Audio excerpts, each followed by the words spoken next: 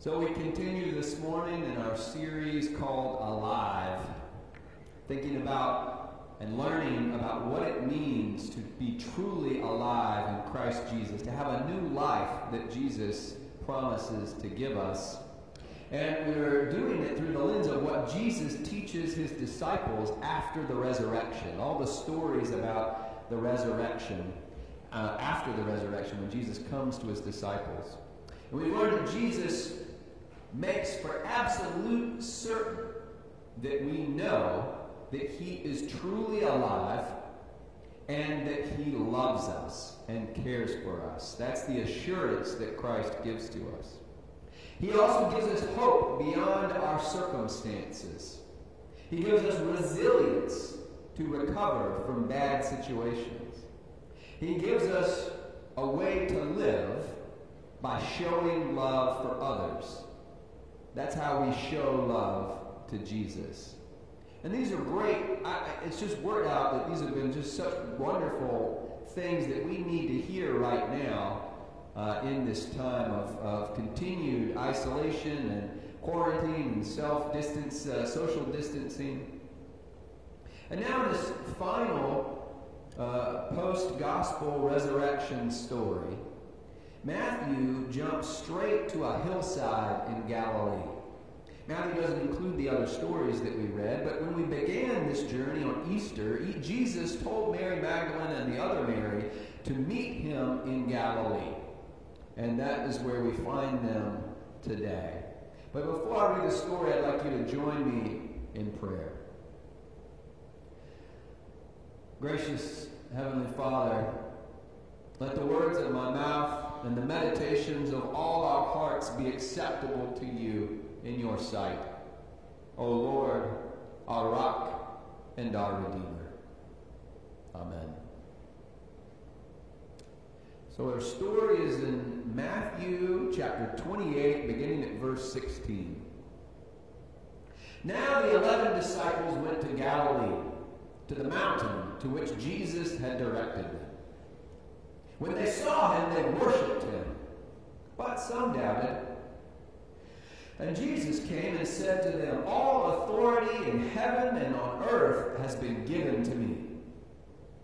Go, therefore, and make disciples of all nations, baptizing them in the name of the Father and of the Son and of the Holy Spirit, and teaching them to obey everything that I have commanded you. And remember, I am with you always, to the end of the age."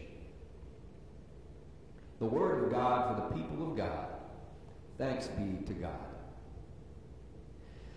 So, like you, like everyone else, I have become well versed with a term and a concept that I'd never heard before the pandemic: the essential worker.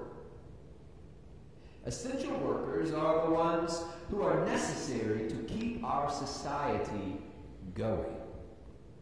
When everyone else is laid off or required to stay at home, essential workers keep going in to keep our lights on, to keep our trash picked up, to keep food on our tables, and dozens of other necessary functions for our society. Essential workers are on the front lines of this crisis, risking their health and their safety to get us what we need to survive.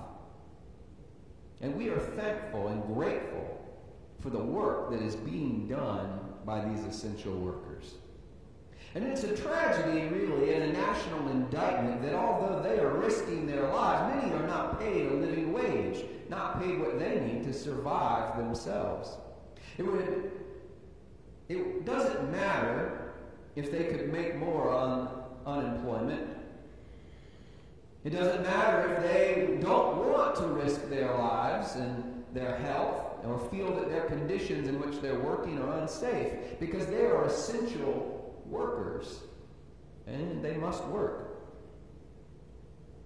In today's scripture, in what is often known or called the Great Commission, Jesus designates his essential workers. First, he makes clear his authority to do so. Jesus reminds his disciples that after the resurrection, he has assumed his rightful role as the Lord of heaven and earth. And unlike the President of the United States, Jesus has total authority over all creation. Jesus has the authority to designate what work is essential. And the Bible refers to Jesus' rule as the reign of God, or the kingdom of God, or the kingdom of heaven. That's what Matthew usually uses. And one of the things that Jesus has told us throughout Matthew, again and again, is that something that is essential to his reign is that it must grow. Jesus says it's like a mustard seed that grows into a tree. It's like yeast spread into dough, growing and spreading. And here Jesus tells us that growing happens through making disciples. To get into the Greek of the passage for just a minute, the other verbs that are in the passage are go, baptize, and teach. But all of those verbs are participles. They're modifying or describing the main verb of the sentence, which is making. The emphasis, the main part, the thing that Jesus wants us to know is making disciples is the essential work. And it's an imperative. It's a command. We are commanded to make more disciples so that the reign of God may grow. Now this applies to all of Jesus' disciples. Every one of you. If you count yourself a disciple of Jesus, you are an essential worker in the reign of God. It doesn't matter if you don't really want to bother people about Jesus too much, because you are an essential worker. It doesn't matter if you think there's a risk there to your social standing or your friendship, because you are an essential worker. It doesn't matter if you've been burned out on pushy Jesus people, or stadium rallies, or bait-and-switch evangelism, or fear-based Jesus schemes. You're an essential worker. God has chosen for it to be necessary for the kingdom of God to grow, that we would spread the good news about Jesus Christ. And we need only look back at our adult baptism records, people that we are bringing in who didn't know Jesus and now do, to see that we're not doing a very good job. We can say that we don't know anyone who's Christian, not Christian. We can blame it on our pseudo-Christian culture that slowly inoculates people against true Christianity. But whatever our excuse is, Jesus has given us work, essential work, and we are failing at it. I think we need an attitude adjustment, because this isn't a burden. It's a privilege to be God's essential worker. We get to be co-workers in the kingdom of God.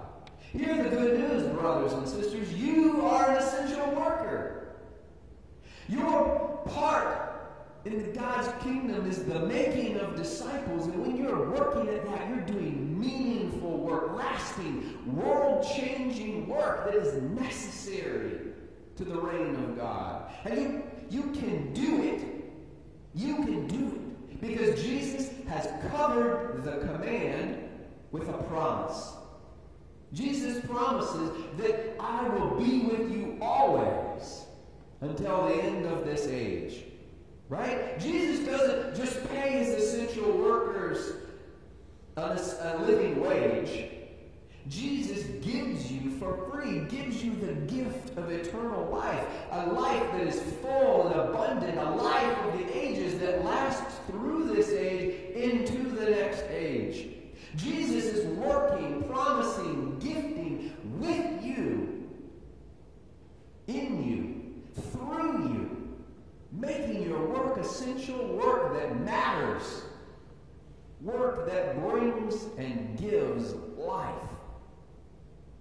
Now, the other verse spell out how this happens, how we make disciples. First, as I said, participles, right, is modifying. This is how we do it. We must go. We can't just stay here among our Christian buddies, our Christian friends, right? We have to not just only be among those who are already disciples. We have to be involved with people who are not Christian. We've got to go somewhere where there are non-Christians and meet them. Note here that the goal is not just making new members of our church. It's not bringing people from one church over to our church. That's nice. If there is somebody that you want to bring into our church who already is a Christian, that's lovely, right? But that's not what we're talking about. The essential work is making disciples, not moving disciples around. And once we know a few people who don't know Jesus as their Lord and Savior, then we are tasked with two things: to teach and baptize. And these two clauses are parallel with each other. There's not an order of priority. There's not an order of chronology here. Sometimes someone meets Jesus and radically falls in love and wants to get baptized, and they do, and they really don't know a whole lot about what Jesus commands. And then we need to teach, right? Other times people learn and teach, and they grow, and they know so much about Jesus, and then later they realize that Jesus is their personal Lord and Savior, and they decide to get baptized and to become a part of God's people. Now, many churches prioritize getting baptized over teaching and holy living, and other churches do a lot of teaching, but don't really do all much baptizing. But we can't obey Jesus' commands fully and completely if we don't trust in God's promises and have the power of the Holy Spirit working in us. And we can't fulfill the promises that we make at our baptism if we don't know the commands that we're promising to follow. See, Jesus wants people to confess their faith in the Father, the Son, and the Holy Spirit, get baptized into his life, be filled with the Holy Spirit, and then wants those people to begin living a transformed life that changes the world around them, and God's kingdom begins to come. So both are essential in God's mission to transform the world into a more just, more peaceful, more loving, more life-giving place. A place where Jesus can reign. So today, you're here. Worship Jesus. It doesn't matter if you doubt some. It says so doubted. You don't have to be perfect. Worship Jesus. Be filled with his grace and his life. And then go. But go and make disciples. Get outside your comfort zone and tell people about Jesus. Now, you can start small. In fact, here's one thing you can do. Just share this feed, share this worship service on your Facebook page. Right now. I'll wait. I'll give you a minute. I'm not really sure how long it'll take. Maybe just click, share, public, go.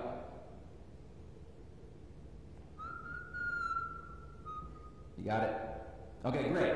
Perfect. That is a start. It's a small thing, a little thing that you can do to let people know about Jesus, what Jesus is doing in your life, who Jesus is, right? Now, if you're not pumped about this one, go back and share another one of our worship services, or share the midday prayer. Share all the great things that Mary Ann and Eugenia are putting up on our Facebook page. Let people in social media world know about Jesus. And know that everywhere you go, and in everything you do, Jesus is with you. Until this age ends, and the reign of God is complete on the earth, and Jesus comes to reign here, and our disciple-making work is revealed as an essential element to God's work. When it's revealed like gold and silver by the refiner's fire, as purified and beautiful, essential, amazing work that God has done through you in Christ Jesus our Lord. And God reigns, Father, Son, and Holy Spirit, one God, now and forever. Amen.